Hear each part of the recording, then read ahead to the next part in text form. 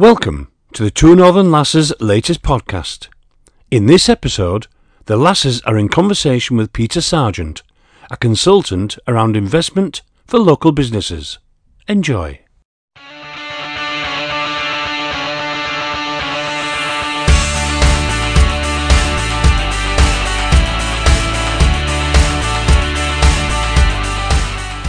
Right. Hi, Jane. Hi, Michelle. What have you been up to? Well, I've had actually a really busy few weeks, month and a half.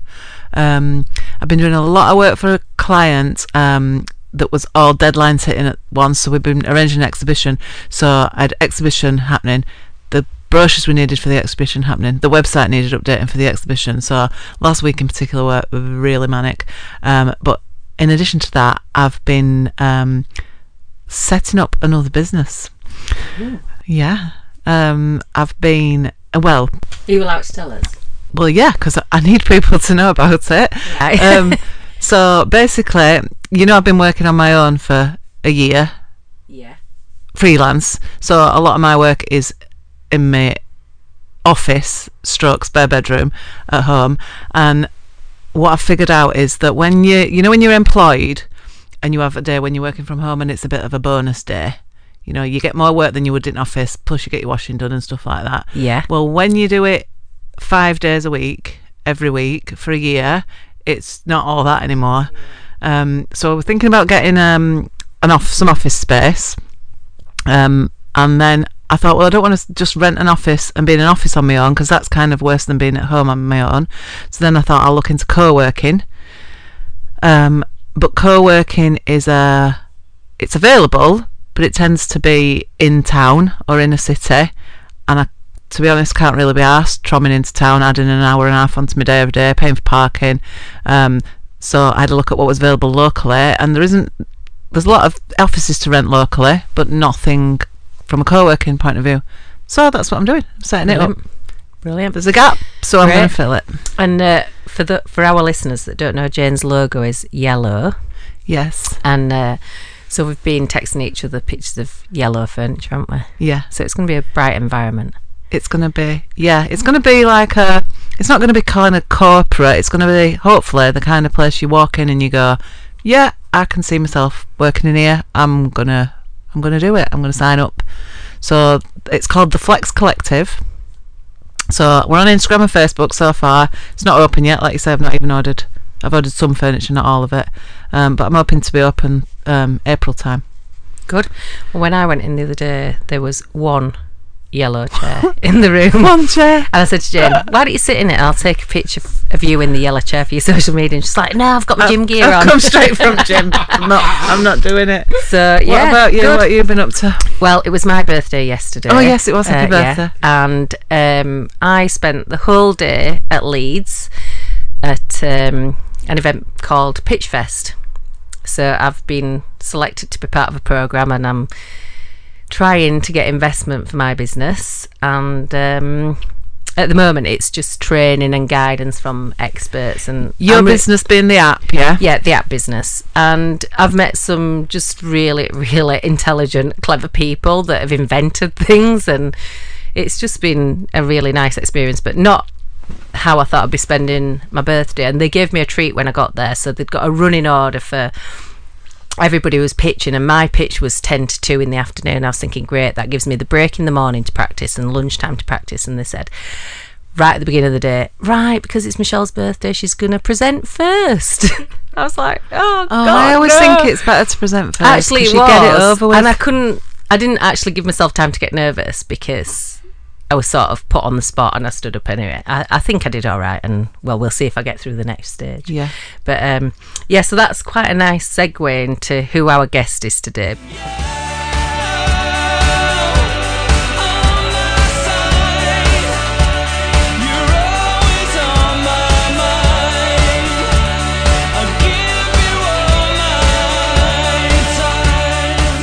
We've got Peter Sargent with us today, and I first met Peter. Well, I was introduced to Peter by a mutual friend of ours who has also been a guest on the podcast, Vicky Walker. All right. And and we met and we had lots of discussions about investment and the business, and we hit it off, and I just thought that Peter would be a great guest for the podcast. So here he is. Welcome. Welcome, Peter. Thank you. So I'm trying to do everybody justice when I introduce them. So I'm going to describe you, and you can tell me if you think this is correct. So Peter is a consultant around investment for local businesses. I'll take that one. Yeah. He is trained as an insolvency practitioner.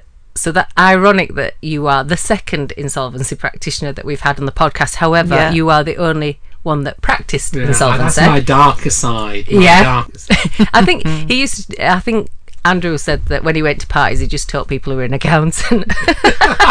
It's like the conversation killer. Oh, it is.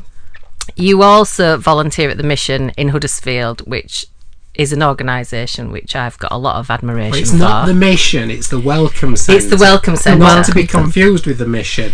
And the Welcome Centre is the food bank.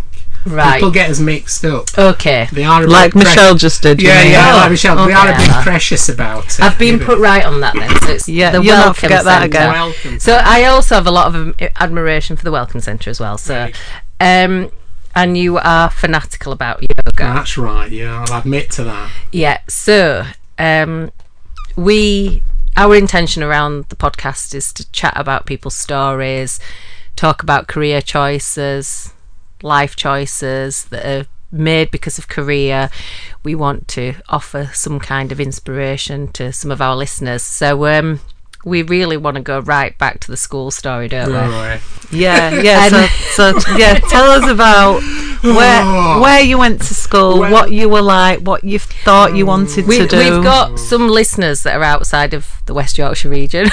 So you have to put the subtitles in. So just when we say Huddersfield, we need to sort of put it into Yorkshire, England, UK, blah, blah, blah. All right. Anyway. Okay. Well, you can tell from the accent I'm local. You sound just like we do. I know, it's good. Yeah. Except I'm not local. Jane's from Lancashire. Oh, But to people outside of you do sound the quite north local. of England, we'll all sound the same, won't Very we? similar, yeah. Whether you have a cup of tea or a brew. I have a brew. Oh, no. Lancashire, then. We have Yeah, a tea. Well, I'm from Dalton, Right. born and bred, really. And I went to Dalton Infants and then the junior school. And then I was lucky enough to pass me 11 plus. I'm that old. And You should have said I'm that brainy. no, I'm that old. I was one of the lucky ones who passed.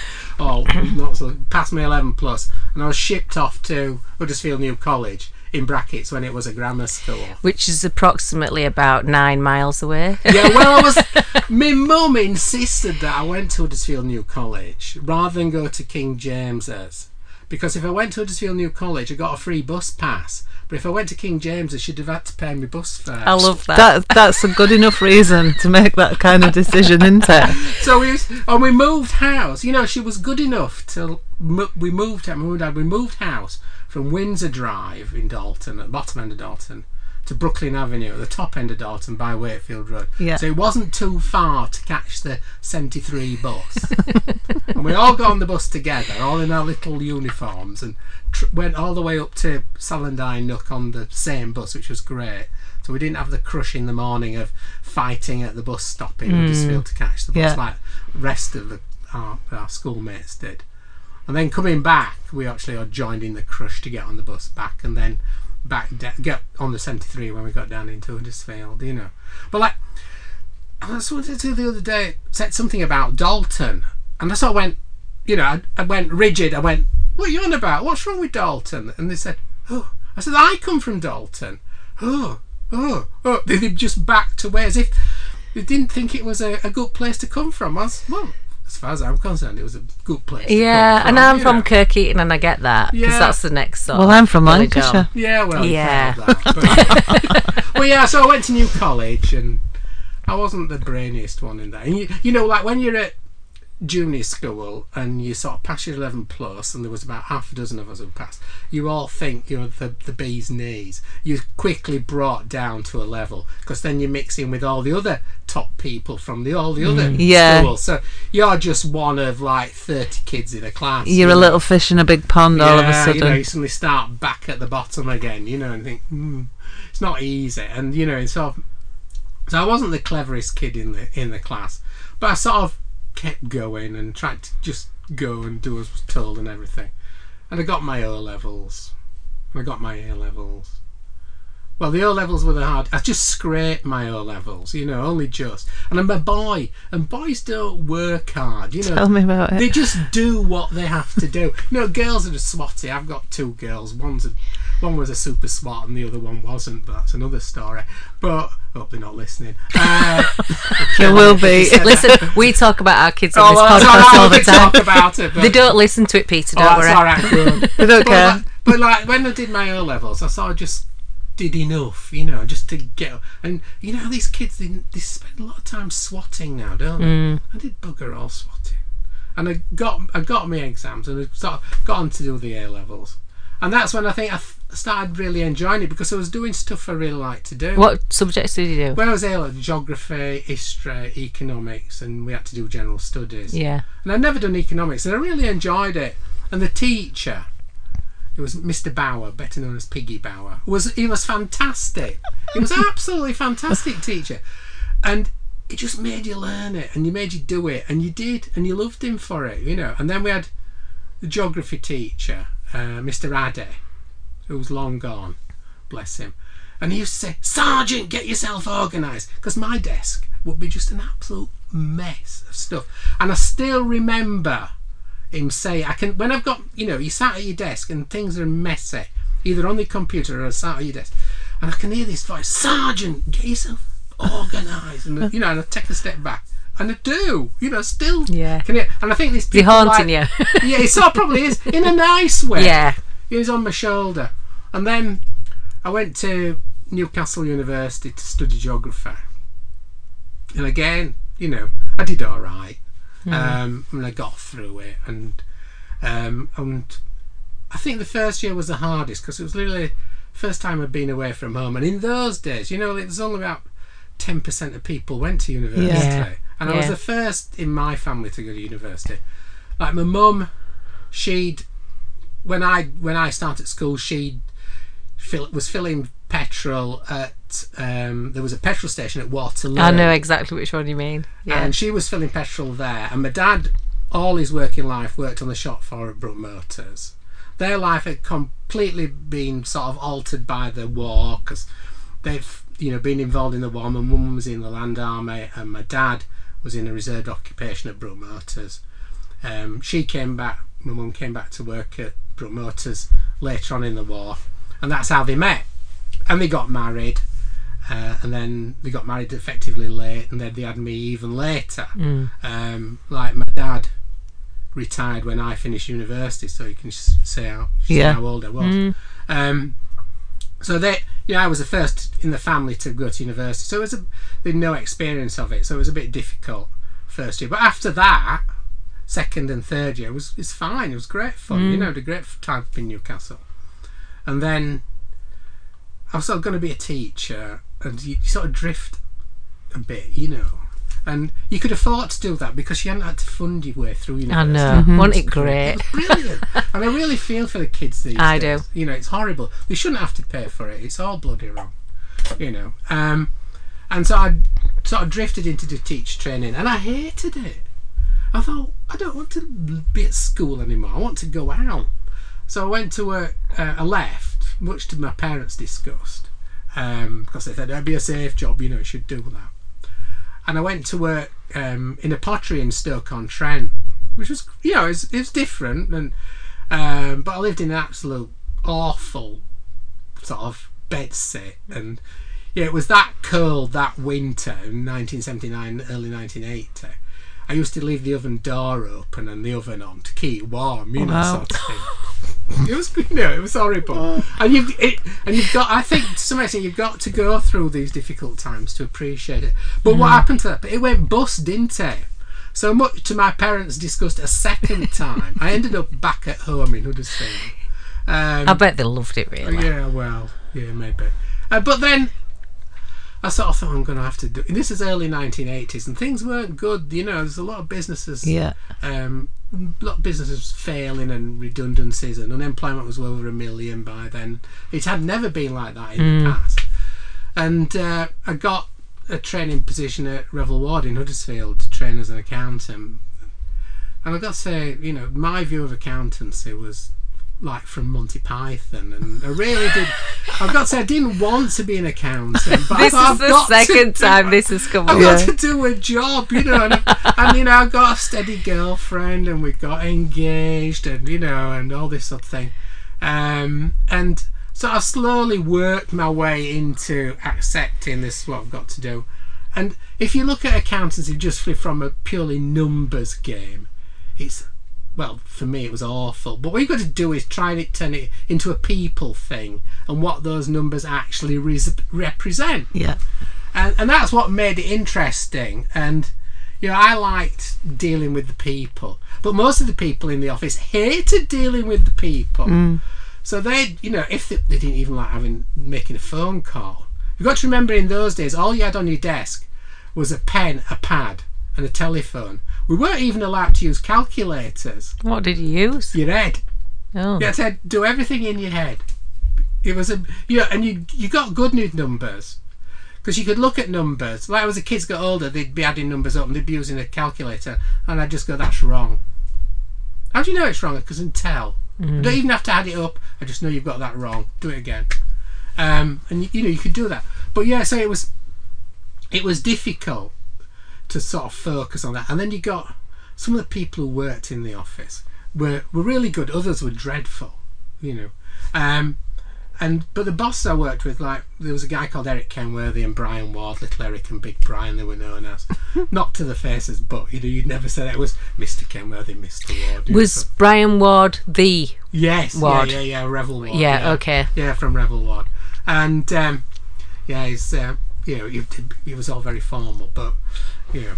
And I liked, this case came in, it was called Knowles K & Co Successors. It was just at the bottom of Chapel Hill. It was a mill, and there was loads of employees, and Brian and I think Eric had been appointed admin, receiver of it. That's what you had at the time, and someone had to deal with all the employees, and you know, accountants and judicants didn't like relationships and all that, but I thought this was going to be fun, you know. So I said, I'll do all the employee claims. So I built a relationship with all the employees and the people who were doing the redundancy in Leeds, and we got on really well together. And I could see I'd meet these ex-employees in town. I'd bump into them in Sainsbury's, and they'd say, "Oh, Peter, how's my redundancy claim going?" And I knew the names. I say, "Oh, it's coming through next week. Just pop into the office and we'll have a chat and we'll sort it all out." And so I developed a relationship for it. For what could be a really traumatic time for a lot of people. Exactly. So we got on really well together. And so any other insolvency bits and pieces which came into the office, they sort of were gravitating towards me, because I'd deal with them. I was happy to pick up the phone and go sort things out. And I said to Little Eric, I said, "Yeah, we can do well at this, you know, so let me concentrate on sort of building all this up." And okay, I've been doing my accountancy exams, but sort of, I've got to say, life got in the way of it all. You know, I got married quite young. We had Faye, and then Louise came along as well. My mum and my father were both poorly on and off, and you know, so I was spending, and I'm an only child, so I got to deal with everything. So you know, if either my mum or my dad would be in hospital for a bit, and so I was having to go up to the hospital, see how one was, report back to the one to see how that one was, and then going up. Some nights I wasn't getting home till 7:30, 8 o'clock at night, you know, and it was knackering. It was taking its toll on me. So something had to go, and in the end, it was finishing off my accountancy exams. So I said to Little Eric, you know, I'm going to have to stop it for my own sanity. So, but I think I can really do well at this insolvency. Says, "Oh, off you go then." So, well, you know, the rest is history, because like by 1988. I was a partner in the practice, and we were doing really well. We were sort of, I wouldn't say we were flying, but we were going very much in the right direction. And it was great, if I can say the word fun and insolvency in the same sense, I'm not so sure, but it was quite, you know, it was exciting. Was it enjoyable? It was enjoyable. Yeah, that's what work should. Well, it's not, you know, since then I've never really worked, because I've always enjoyed what I was doing. And I think you know, we had some real adventures, and we went into some incredibly weird places to deal with, and dealing with strange people and difficult situations, and you sort of learn how to deal with people. Because we did, at that time, we did a lot, besides doing corporate insolvency, we did a lot of personal insolvency. So we were dealing with people who went bankrupt, and all that, which was difficult. We always some very difficult people to deal with. We had one guy who burst into the office reception and knew where my office was and came charging down, and he's going ranting on at me, and he said, "And what about the taxpayers charter?" And I went, "Mr. So-and-so, it's a taxpayers charter, you ain't paid your taxes." I thought, we're going to hit me. Thankfully he didn't, so we had that, and the other one, which some listeners might remember if they're local, is the Amsterdam Bar. Oh, I remember the Amsterdam. Well, it was the Amsterdam Bar was, I don't know if you can say this, but it was a gay bar. Yeah. Or it gave the impression of a gay bar. Was it down where the university? Yeah, sort of down area there, is, on the corner. Chapel Hill. No, other side. Oh, no, the other. First Street, Yeah. down there. And we were appointed trustee in bankruptcy, and little Eric threw the keys at me and sent me down. Said, "Oh, go and open up for Philip Caddy from C.D. Harrison's to come and have a look around, make sure it's all right and everything."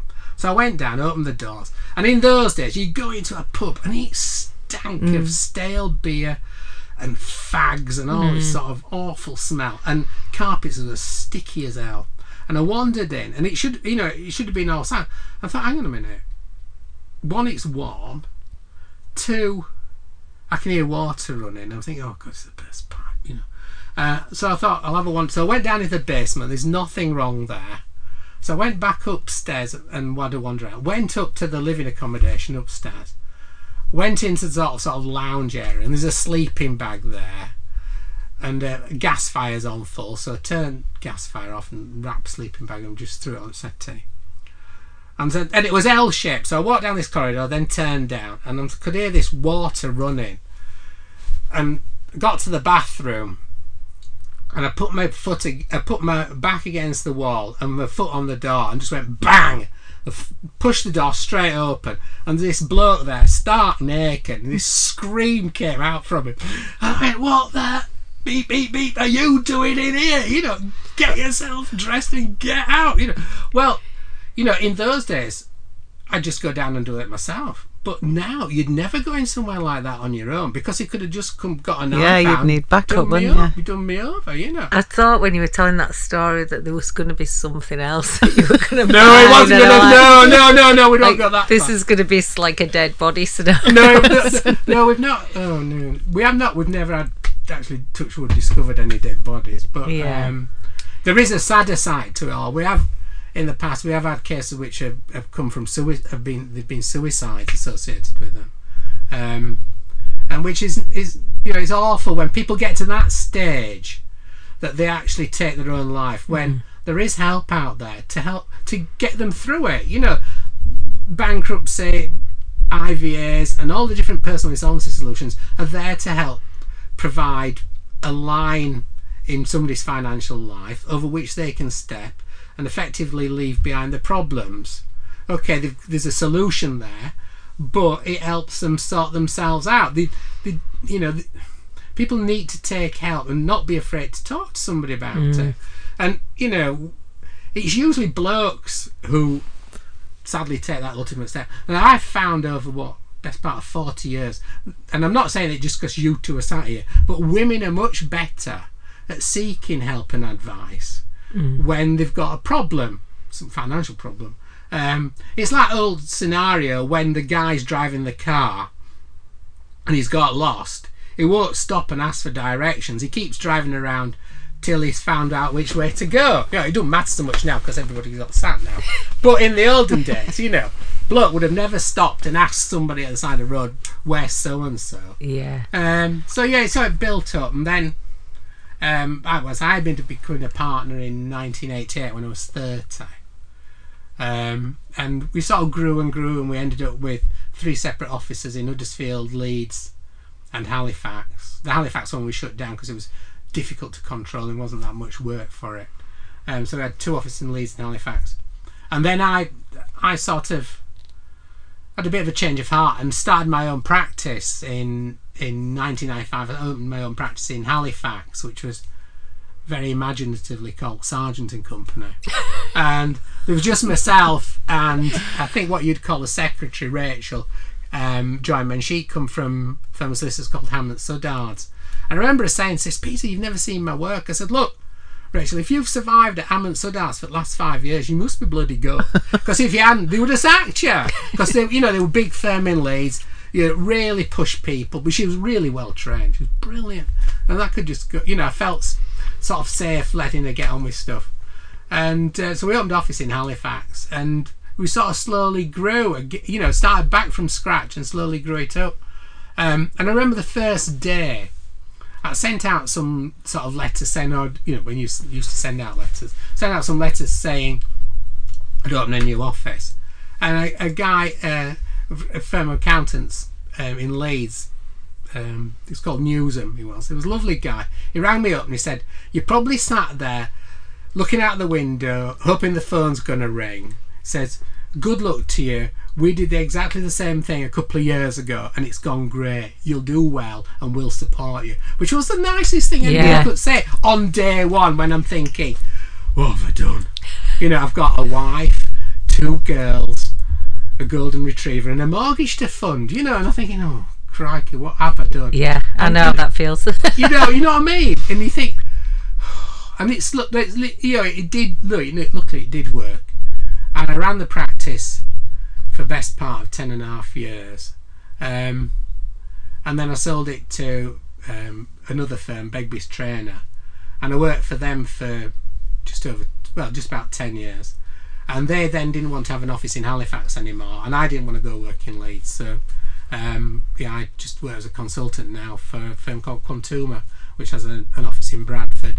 But mainly a sort of more southern practice. But you don't do that full time, do you? Oh no, I work part time now. So I work part time for Quantuma and I work part time for Charlesworth, which is the business investment side of things.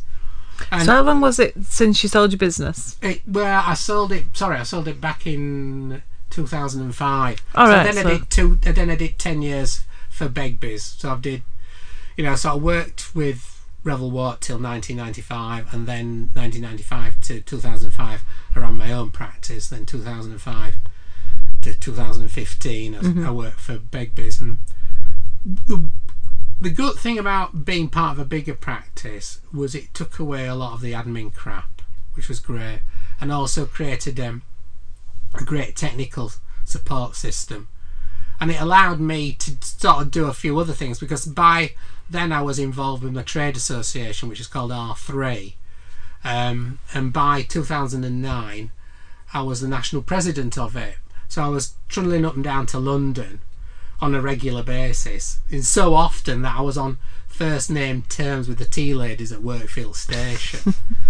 There was one incident. We got invited, Joe, my wife and I, we got invited to a garden party at Buckingham Palace. Oh, lovely. Which, I thought, that sounds really interesting, that. So you've got to have, Joe's got to have the hat. So I walked. It's expensive too, isn't it? God, it is, yeah. we walked into Wakefield Railway Station. I walked into the railway station to get, and the ladies behind the counter went, "Oh, nice to see you." And in walked the hat, and in walked Joe, basically. And he said, "Oh, you're not in your suit," because in those days we used to wear a suit all the time. So I said, "Oh, we going down to Buckingham Palace to a garden." And they saw this box Joe was carrying. "Is that the hat?" And Joe went, "Yeah, it's the hat, yeah." So everybody in the queue just had to wait while all the ladies behind the gate came round. Joe had to take the lid off the hat box so they could see the hat, which was a big red thing, which had come from somewhere in Wetherby. It had to have its own seat on the train because it was so bloody big, But yeah, so that the R3 thing was great fun, and being part of a bigger organisation allowed me to do it. And I met loads of people, some really interesting ones. Like David Cameron. Met a lot of people head of the insolvency. What about the interesting ones? Yeah, what about the interesting ones? Yeah. Well, the people who were involved in the insolvency service were quite interesting people, and people from HMRC. Met William Hague. William Hague's really good. He's a great speaker, is William Hague. Very funny. I saw him speak at an event that I went to in London. Oh no, it wasn't. No, it wasn't in London. It was and I don't think it was William Hague. And now I'm going to be really embarrassed. Thanks for your input was, there. It was the Howard Bernstein's retirement dinner, and there was a politician speaking there. It wasn't William Hague. Let's carry on. Oh, right. But one of the best people I met was Gerald Ratner. Is he the jewellery man? Yeah. My husband went to hear him. He spoke at a conference my husband went to, and he said he was absolutely fantastic. Yeah. Well, I had to go to when I was sort of R3 president. I was like man from the ministry, and I had to go to speak at a dinner in Belfast, and I had to do the serious bit, and then Gerald Ratner did the funny side, and it was great. It was brilliant. It was a great speaker, and it was really entertaining. And on one day with Joe and I, one evening, Joe and I were in London, and we went to eat at the Tate Modern restaurant on the top floor. It's really quite nice, actually. I went up there. Who should get in the lift but Boris Johnson? Oh. And I didn't realise how small he was at the time. He's quite short, is Boris Is Johnson. he? Yeah. Well, But I hope you don't mind me saying, but you're not the tallest man on earth, are you? I'm How tall are you? About 5'10", 5'11". Right. I'll go for 5'11", it sounds Yeah. but, my kids are taller than me. Right. My girls. But, yeah, we went, what's Boris Johnson down there? Did you pat him on his head? Felt like it, yeah. If I'd known then what I know now, well, I don't know how I would have reacted. Yeah, so you got involved with Charlesworth as well, which is a local business. Yeah, it's a family business. Yeah, I mean, lots of people from Huddersfield know the name there. And where did the volunteering come in? Well, for the food bank. Yeah. Oh, gosh. Well, just go back to Charlesworth first. Oh, okay. If you don't mind. No. Charles, I'd been to speak. After doing the R3 thing, I got involved with INSOL, it's the International Trade Association for Insolvency Practitioners, and I'd been to speak at a conference in Seoul for the South Korean government. And one of the other speakers there was a guy called Daniel Eisenberg, who set up the Scale Up Institute or something like that. And I'd always done some work for the Charlesworth family. I'd never been their accountants or anything like that. But if they had a problem, they'd come knocking at the door. Not that they'd have problems, but if they had problems with clients and customers and stuff like that, come knocking at the door. And I met Richard Charlesworth, and we got chatting, and he said, oh, what you been doing? And so I was telling him about this trip to South Korea. He said, that's exactly what you need to do for us. Go and look for scale-up businesses so we can invest in them. So we talked about it. I said, well, it's not a full-time job, so I'll do it part-time, So that's what we agreed on. And it's been good fun because I've gone out kicking tyres and meeting people who wanting funding to support. Was I a tyre? Oh, yeah. A nice-looking tyre. Thank you. But some people come to us too early. Yeah. Some people, like Richard had introduced me to some people, and I go, don't go near them. God's sake. And other people I've said, look, this is a really good one, you should put some money into this. And it's I describe it as a bit like League of Gentlemen. It's local people with local money for local business, and it will work, and it'll take time, and we all need to develop our relationships with the businesses which we're investing in. Like, for one example, we've invested in Lord's Brewery up at Bolston Moor. So that's worth a trip if you're going up that way, if you can find it. It's a bit niche. And we've got an investment in Allegro Opticians as well. And we've got one or two other investments which are sort of slightly further afield and a bit low key, and there's other things we're looking to invest in as well. And it's great fun, I love it. We really get that. I mean, both Jane and I talk about this. We're into staying local. When I set up my business, I said, when I look at suppliers, I really want to try and keep it as local as possible. And it's, that's how the community works. And and the same, and that, I just talked about me setting up this co-working space, and it is in Denbydale. Yeah. And someone said to me, I'll recommend you a solicitor, and I said, well, actually no, because there is a solicitor in Denbydale, so I want to speak to them first. If they can't do it, then I'll look outside. But as much as possible, I want it to be about supporting local businesses, getting them to collaborate with each other and help each other more. I think that's important, because there's loads of businesses in the area that don't even know each other exist. And, you know, it's about spending your money locally to help prop up everyone. It's not just retail which needs that support. It's all the service industries which need that support as well. Yeah. Because, you know, if you don't help each other, it all drifts out further afield. You know, people say, oh, I don't want, you know, I'll go to Leeds from a solicitor. Well, why don't you use one in Huddersfield or Denby Dale even? Yeah. You know, why go all that way when you don't really need to? Unless it's very specialist. Yeah. You know. Oh, Jane and I went to Manchester last week for a meeting, and that were a trek, wasn't it? Well, it was snowing. It started snowing, so we decided not to drive but get Go the on the train. train. So then we were hammering it into town to get a parking space to get on the train. The train was delayed. We got on the train. We ended up I getting have the funniest story you've just reminded getting me. a taxi from the train station in Manchester to the event. We were a little bit late, but anyway, we got there on time. And I Jane's just going need to to tell you this story. because you said I'd forgotten. Stupid you was just reminding me because I had forgot. So we come out of Piccadilly Station in Manchester, and was it raining in Manchester, but it had been snowing in Huddersfield. It was sleety, sort yeah, of. it weren't particularly Just to nice. paint a picture, it was quite dark, even though it was the morning. Yeah, whatever. Yeah. So we were late Yeah. for this event, even though we knew there'd be about 40 minutes networking before it started, so it'd be fine. So we come out of the station, and Michelle goes, "Oh my God, is that the queue for the for the taxi?" Right, there's a statue outside. Oh, yeah. It was the taxi queue. That bronze statue. Yeah, Are they of the- refugees or what are they? Are they soldiers? Fallen soldiers, are they? All like queued up. Yeah. Oh, yeah, they are, aren't they? So she's like bent double on the concourse, and I'm like, oh God, I'm never And going you to live it know down. when something happens, and all day you just keep laughing. So on the way back, she goes, I made her stand go behind him stand and behind take that thing, I'll take a picture. picture. I said, I'm not doing it. She went, go on, stand behind it, I'll take a picture. Oh, I saw it the It other made day when me I was laugh. going through, coming out of Piccadilly. And it's a beautiful Yeah. statue. Yeah. It still is there. amazing.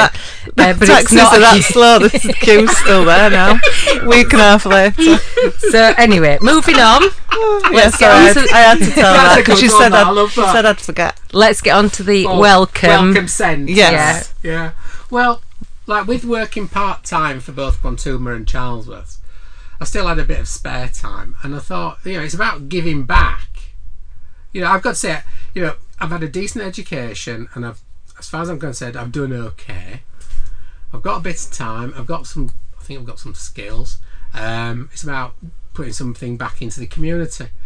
So, you know, I put some money into actually just giving back. I put some money into Handmade Bakery when they kicked off when they started some years ago, and I've got that back out because they paid everybody out. I've also invested in the Green Valley Grocers in Slowett as well, so I'm a shareholder there. So I sell all my stuff I grow at home, which is another story to them. But the Welcome Centre, I was thinking, well, I'd like to get involved with a charity. Which one should I get involved with? And we went to see, I know this sounds really corny, but we went to see I, Daniel Blake, the film about the guy who had problems with benefits and all this sort of thing. And there's one bit where his sort of girlfriend's the wrong word, but a girl he sort of befriends.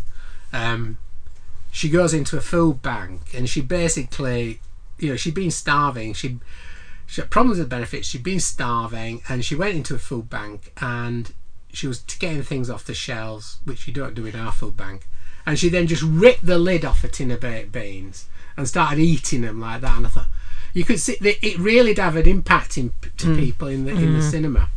And I thought, I know what I'm going to do. I'm going to get involved with our local food bank. So I got in touch with them and said, you know, what can I do? You know, so you get interviewed because they don't take everybody. So I ended up starting as a volunteer, and you know, initially you sort of get all the little tasks to do, and then start making packs up for people. And now I actually work on the phones dealing with requests for food packs. We don't speak to the actual client. We're not allowed to. We speak to their advisor. And this is where the mission comes in, because a lot of the referrals do come from the mission next door. That's where a lot of confusion comes from. So the person in need will go to an advisor, get some support. There's lots of organisations locally which which are registered with us. And for example, they go to the mission, tell them the problem. If a food pack is going to help them, they will then ring us, relate the story to us.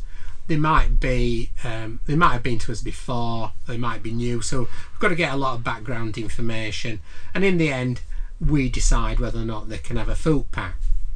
Now, a food pack's supposed to last a week. It's not a sort of thing you would want people to be on a regular basis. So, if they've got a problem and want to see some sort of solution, if we can. And so, we'd say yes in most cases, let's put it that way. It's not often I've actually gone no. And if I've gone no, I've made sure I've got the agreement of one of the full-time employees at the food bank, which there's 4, I think. Right. It's certainly up on Watt Street. And so, it's quite humbling, because you realise that there is a lot of problems out there, and a lot of it's caused by benefits, caused by debt. It's called drug and alcohol abuse, homelessness. The worst one, quite frankly, is domestic violence. Those are quite they're all distressing, but that is particularly distressing, the domestic violence. And sometimes the women escape the building or wherever they are, just in what they're wearing, with the kids under their arms, into the protection of the police. So then they'll get onto the council and try and find them somewhere to live, even if it's on temporary. So they get a lot of help. So we can support people like that. And then there's problems with people who are refugees, asylum seekers, people who are actually homeless. And we have a really good relationship with Cagney, who's the local woman who looks after Simon on the streets. She does a lot of good work. She tells me what's going on, and I've got to say, it really is humbling in dealing with it. And I think it was like insolvency. You didn't realise how much there was of it until you got involved with it. Yes, and you don't realise how much problems there are. When I started at Welcome Centre, we probably averaged, when I was there, about 20 referrals a day. Now we easily do 40. You don't react when you've got to 40. If you get to 50, you might go, oh, we've done 50 today. Yeah, it's quite a big step then. A referral could be anything from a one-person food pack, which is to last a week, to a pack for a family of 4, 6, 7 people. So what would, if places like the Welcome Centre didn't exist, what would those people actually do? Starve, to be blunt about it. If they've got no money, where would they go? I don't know. There'd be a lot more begging on the streets. Yeah.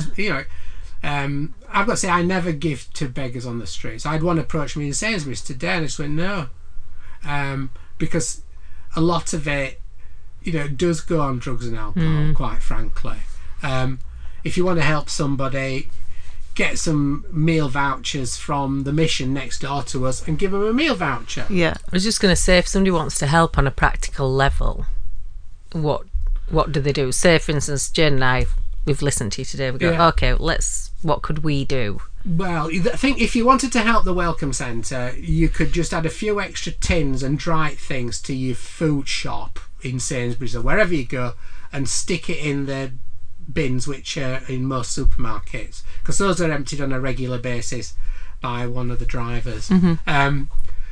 Fresh things don't even think about, but tinned and dried stuff are most important, because quite a few of the people who are dependent on food banks have either got no electricity or gas, or have a very limited amount of electricity and gas, and so they need to have things which don't need to go in a fridge and are relatively simple and easy to cook. And you don't think like that. You just go and put the kettle on or put the toaster on, or switch your oven on. You don't think, and put the lights on. You don't think, oh, have I got enough gas or electricity to cook a meal? And when you said to me dried things, my automatic thought is pasta. Yeah, well, it's the obvious one. But that's not pasta actually or rice. But a food pack. We do food packs for different kinds of people. We do a normal food pack. And we'll do a vegetarian food pack. We do a halal food pack. We do what's called I call it non-cooking property pack, and which can be varied if they have a little bit of electricity and they've got a kettle then, or access to hot water, we can put other things in. And then we do street packs. We'll do diabetic packs. We also ask about allergies and all this sort of things, and also we ask about preferences. If somebody doesn't like something, there's no point putting it in the pack if they're going to either chuck it away or just not use it. We'd rather them say so. There's nothing to be embarrassed about. Yeah, then you can give it to somebody else. You can give it to somebody else. Yeah. If you want tea and not coffee, that's great. If you want rice and not pasta, that's also good. We don't argue about it. But your average pack will have some what we call meat meals, which are a couple of tins of meat, some beans, some soup, some cup of soups, and some cereal for breakfast. There'll be a loaf of bread. There'll be all sorts of. There'll be some pasta. There'll be a cooking sauce. There'll be some tin of tuna or something like that. There'll be some fruit and veg, which will be fresh if it can be. And then might be some meat meals. We get some chicken in, which is from one of the local restaurants. Which they've not sold overnight, so they flash freeze it and we can use that. Greggs are very supportive. We get bread from quite a few local bakeries and Sainsbury's. I think we get it from Marks and Spencer's, Waterloo as well, and we get some from the Handmade Bakery every so often if they've got any spare, because they freeze it and then it's collected more or less once a week. So they get a really good pack of food, which is designed to last them a week. And besides food, we do toiletry packs. There's no reason why people can't have the dignity maintained by it, be able to have a shower and a wash and everything. So we do toiletry packs for both male and females. Do cleaning packs. We do bedding. We do duvets, and we do towels, and we'll do curtains. Sometimes you get people ringing up saying, "Oh, I want some curtains," and I said, they go, "Yeah, okay. What size?" "Oh, I don't know." I said, "Well, when you've sorted out what size curtain, you'll come back to it." You think, it's obvious, and we get some. A lot of the problems are around universal credit. It's difficult, and people can have their universal credit stopped at the drop of a hat. Yeah. They get what they call sanctioned, and it can be sanctioned for all sorts of things. And one of the obvious ones is missing an appointment. And you have a diary, and they put things in, or your supervisor puts things in your diary, and you're supposed to know it's there. And if you miss it, that's it. You're sanctioned. I had one lady who was sanctioned because she missed an appointment because she was having a baby. Oh. They sanctioned her. She had to prove she'd had a baby before they'd let her have her money. Wow. And there was another guy who was sanctioned because he missed an appointment because he'd gone for a job interview. Oh, bless him. Which is ridiculous, isn't it? Yeah. Yeah. It's just insane. No wonder people feel like they're on a hamster wheel, does it? Yeah, they're being hammered. I can get on a real soapbox about this. Yeah. But they're getting absolutely hammered about it, are ordinary people. I've done a few talks for the Welcome Centre at local institutes and organisations. And before Christmas, I ended up on Radio Leeds on a Sunday morning on the Graham and Tim and Graham show, because it's about gardening and about food. So we're talking a bit of gardening and then a bit of food, because the other passion, besides my yoga and the Welcome Centre, is my garden. So you chill out doing gardening and yoga. Yeah. Lovely. Yeah, it's great. And you sort of hinted earlier that you're selling your produce in a local shop. So the stuff we sell, we grow in our back garden. We sell a lot of it to the Green Valley grocers in Slough. Usually there's a lot of garlic and onions at the beginning of the season. Then there's all sorts of bits and pieces. And Jo, my wife, makes black currant jam and blackberry jelly. And we sell that to the Green Valley grocers as well. So all the monies we then get from it, we actually, I'll email Mike at the centre and say, "What are you short of?" So then I'll go, with that money, I'll go down to Aldi and buy what they're short of. And often it's toiletries. So I'll go into Aldi, and I usually go to the one at Waterloo, and I'll buy a tray of deodorants and just pick it up and plonk it in the truck. And last time I went, I got to the checkout, and the girl sort of looked mystified at me. She says, "Oh, are these for any special reason?" I says, "Yeah, they're for a donation for the food bank, the Welcome Centre." Oh, so I explained what I've just said to you, and she said, "Oh, that's really nice." And the person behind said, "That's a really good thing to do." I thought, yeah, it is a really nice thing to do. It is. But Joe's jam and his gooseberry jam as well. We kept some gooseberry jam back for ourselves, but they'd had a special request from Green Valley Grocers for a gooseberry jam, so the whole lot went to... Have you got a brand name? No. When it's sold to Green Valley Grocers, they stick their labels on. Ah, right, okay. So, yeah, okay. It's good. You know, Joe, she'll go, "Oh God, you've grown this again." You know, we did one year actually sign a no courgette proliferation treaty because I don't blame you. Vile. I quite like. Well, yeah. I don't mind them in ribbons, but any other way, no. In a ratatouille. Yeah, just a few. But not on Well, their own. yeah. They're not for every meal, are they? No, they're not. You No. know, you go, "Not more courgettes," you know. So they actually go to Green Valley Grocers, but they go, "Oh, we've got loads of courgettes. We Yeah. don't any more courgettes." So do you do the yoga to get away from the courgette growing? Yeah, it's a good way of putting it, really. So Jo, my wife, started doing Iyengar yoga a long time ago, and she volunteered me. Well, her teacher was a teacher trainer, so she taught future teachers, and she volunteered me to go as a complete virgin guinea pig, so to speak, to a teacher training session where the trainee teachers had to teach people like me how to do it, sort of thing. And I quite enjoyed it, actually, and I went a couple of times. And so I signed myself up to adult education, and this is probably about 12, 13 years ago. And, you know, I went along, and I went on a day when Jo wasn't doing it, so I used to take her stuff. So I walked in with my bag, so it looked a bit as if I was organised, you know. All the gear. Got the gear, and I had no idea at that stage. No idea. And you could see it was all women in the class except for me, and you could see them going. You know, it was a bit. Well, can't do that on the radio, can we? I was a bit suspicious. They were a bit suspicious, giving me a right funny look. But once I was accepted and they got used to me, it was fine. And I actually still go to Amanda.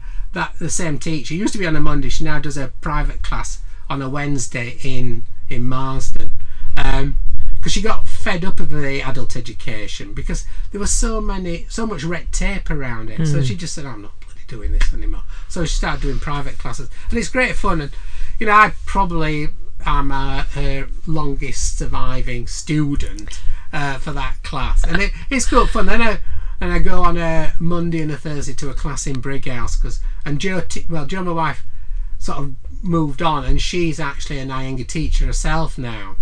So she works part time for another firm of insolvency practitioners, and she teaches Iyengar yoga on a Monday and a Wednesday evening from our studio, which we built in our back garden. Fabulous. I know. So she's got a class tonight, and I'll be off. So tonight it's her turn to cook tea. Oh. On a Tuesday it's my turn, because Amanda, the teacher I have on a Wednesday, she comes to our studio to teach a class of more advanced it's a mixture of very advanced students and teachers, because Amanda's a more senior teacher. So on a Tuesday night the deal is I cook tea. On a Wednesday night it's Jo's turn to cook a quick tea when she's finished the class, because she finishes at 8 o'clock and I don't finish till 8:30, so she's got till 8:45 to get it ready. So. Oh, got a system. We have we've been married nearly 39 years. So Yeah, you ought to have a system by now, if we haven't really. got a system in 39 years, we're stuffed, aren't we? Well, I've been married. Yeah, you've got a great 21 system, yeah. years, and my system is that I don't actually cook, but I can't. Doing Cook. it. Well I done. choose not to. Anyway, that's been really interesting, Peter. But we've now got to the part of the podcast where you have to play the game, Oh God, I've heard and about this game. it's the bit that everybody dreads, but I don't know why.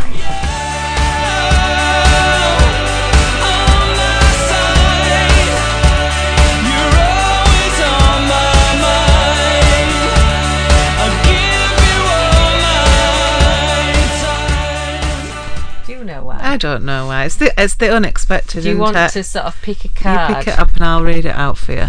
Go I'm not on saying you can't read. What is the one thing you couldn't live without? Courgettes. Oh God, I could do without courgette. I couldn't live without my greenhouse, my garden. Because then you'd have to live without courgettes. Yeah. No, I've got. It's like a vicious circle. Yeah. I'm sent outside, you know, just get out the house, go out. So I go down the garden, and if it's raining, I can go and hide in the greenhouse. And like this time of year, it's getting better, Yeah. and it's really nice just to be out and about, really. Yeah. And my wife says, Jo says to me, "What were you doing? You were just stood there, looking." I says, "Yeah, I know. I've realised I've started doing that. I'll just stand looking down our garden and down the valley because it's a lovely view. It is a beautiful. Whereabouts are you? We live at Healy House between Netherton and Meltham. Right. It's like in the Bermuda Triangle between Honley, Netherton and Meltham. Yeah. People come into it and they never leave. Just vanish. Don't go there, Jane. It's not. It's lovely. It's beautiful. And when we've had deliveries, we've had delivery men pull up and go, "Oh, it's lovely down here. Can I take a picture?" So they actually take a picture of the valley, which is great. And it is really nice, actually. Yeah, I wouldn't want to leave where we are now. So the greenhouse. Yeah. In summer, do you get a chair and get a bottle of wine and stuff? And Not in the green. Well, No. in addition to the greenhouse, we've got the shed, but which we had built onto it the shed extension, which is like a little B&Q are going Patio for the to shed. be all over that word now. shed extension. It's like a little extra bit. It's we had built trademarked. on. It's Yeah. great. It has got a little. Have you got a decking? No, we haven't got it. It's got a little table and a chair inside it. And when my grandson comes on a Tuesday, we have to go down to the shed extension, and he climbs up onto it's an old church pew, and he goes looking over the wall because it's raised up and you can see over the wall. So he's looking at the sheep and the molehills, and I'm thinking, oh, those blooming molehills aren't going to come into my garden. Yeah. But, and then he's going looking at the sheep, and he really enjoys it. Oh. It's great fun. And then we have to go in the greenhouse, and he has to inspect all the plants. Does he know the word shed extension? Not yet. Right. Not yet. He's getting there. He knows, when we last summer, he did know the difference between an aubergine and a tomato, and all this and peppers and things like that. Oh, that's good. And he's only 2. So Yeah, doing brilliant. good. Kid's doing good. Yeah, pick another. Oh, I'm going to pick one down here.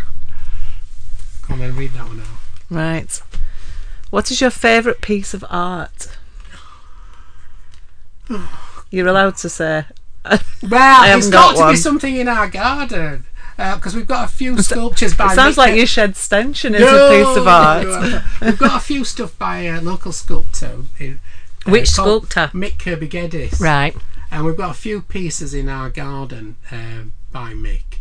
And we've got the original one was a bird table which we had made when we lived in our old house on Howard Way. So I've got to say that's probably my favourite one because it's the oldest one, and it's really. And then we've got another bigger bird bath sort of thing at the bottom of the garden, and we've one or two other bits and pieces by him. And I like how he uses scrap bits to turn into art. It's great, and I love that sort of art. I was in the Tate in London a while ago, and there was an exhibition of someone to do something similar but on a massive scale. Like they filled some of the rooms up in the Tate with what other people would call as junk, and which to me were great pieces of art, and they were made up of they had some bits which were quite clear from textile machinery, parts of textile machines, and parts of like floorboards and wood, which were all from a textile mill, because you could smell the mill. Mm-hmm. You can smell a mill. They've got that really sort of oily lanolin type smell, which is a lovely smell, I think. Don't you not like it? No, I went on a school trip to a mill when I was at junior school. There was a mill in Kirkheaton. Do you remember that mill? Jarmaines. Yeah, and we did a trip there, and I can probably still smell it now. It's not something Do you that not I like really it? like. Well, no. yes, but it was a bit. forgot what kind of mill that was, but It was a woolen mill. yeah.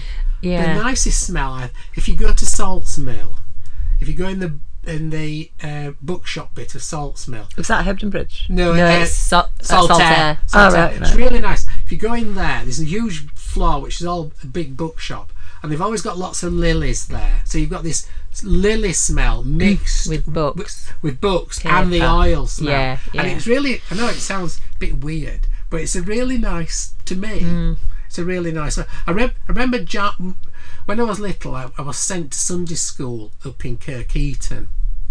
And I At the remember Methodist church? No proper church, Church of England church. Oh, right, okay. Yeah, and we used to go past Jarmain's Mill when we walked from Dalton. I remember once seeing a steam engine go across that, where there was a railway. I'm that old, aren't I? I can remember a steam engine going across. I think my claim to fame on that would be how me and about 3 other lads, we were thrown out of Sunday school for bad behaviour one morning. So we got home early and I had to explain to my mum why I'd come home early, was I in trouble? Oh dear. Pick Should another. we have one last one? One last one. Oh, last one. Let's go deep into the pack. What is your favourite day of the week? Oh God, that's horrible. I like. I don't think any other day will be offended. No. All day. All days are equal. I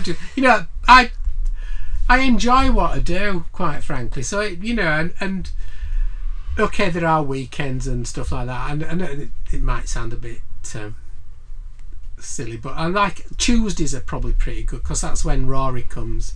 And we usually have a bit of a Rory day. That's your grandson again? Yeah, the grandson, the number 1 grandson. Number 2 grandson, Isaac's a bit too young to come yet.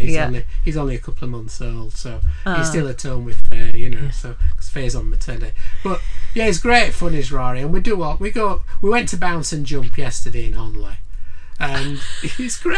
He loves it. Oh, that's a nice answer for your favourite day of the week. is Yeah. spending I the day don't with your think I've really grandchild. got. I don't think I've got a favourite. I enjoy my life Yeah. and I enjoy my days. Yeah. I never wake up on a Monday and think, oh, it's Monday. No, I but don't I used anymore. to when I used worked to, yeah. corporate. I don't anymore. Yeah. Totally. I just I think do enjoy we get to enjoy Sundays. every day, don't we? Yeah, I do enjoy Sundays, but it mainly is because it's the day that we might have a Sunday dinner, we might have family or Yeah. friends round, and it's quite chilled. Yeah. And probably have more conversations on a Sunday than the entire Yeah. rest of the week put Yeah. together. So I do like Sundays for that. Yeah, good.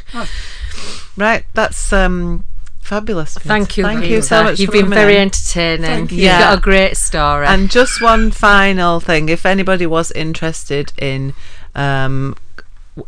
any of the myriad of things that we've talked about Just get today, in touch on so social media. yeah, on LinkedIn. LinkedIn's You're a on good Twitter way. as well, Peter aren't you? Sargent, you Sargent with an A. Sargent. Yeah, We'll put it in the show We'll notes. put it in the show Spell notes. it right. Everybody spells it wrong. Well, You I got just it right then, Yeah, you didn't I? did. Yeah. Yeah, go me. But yeah, I'm on Twitter as well. All Great. right. Thank you. Fabulous. Thank Pleasure. you.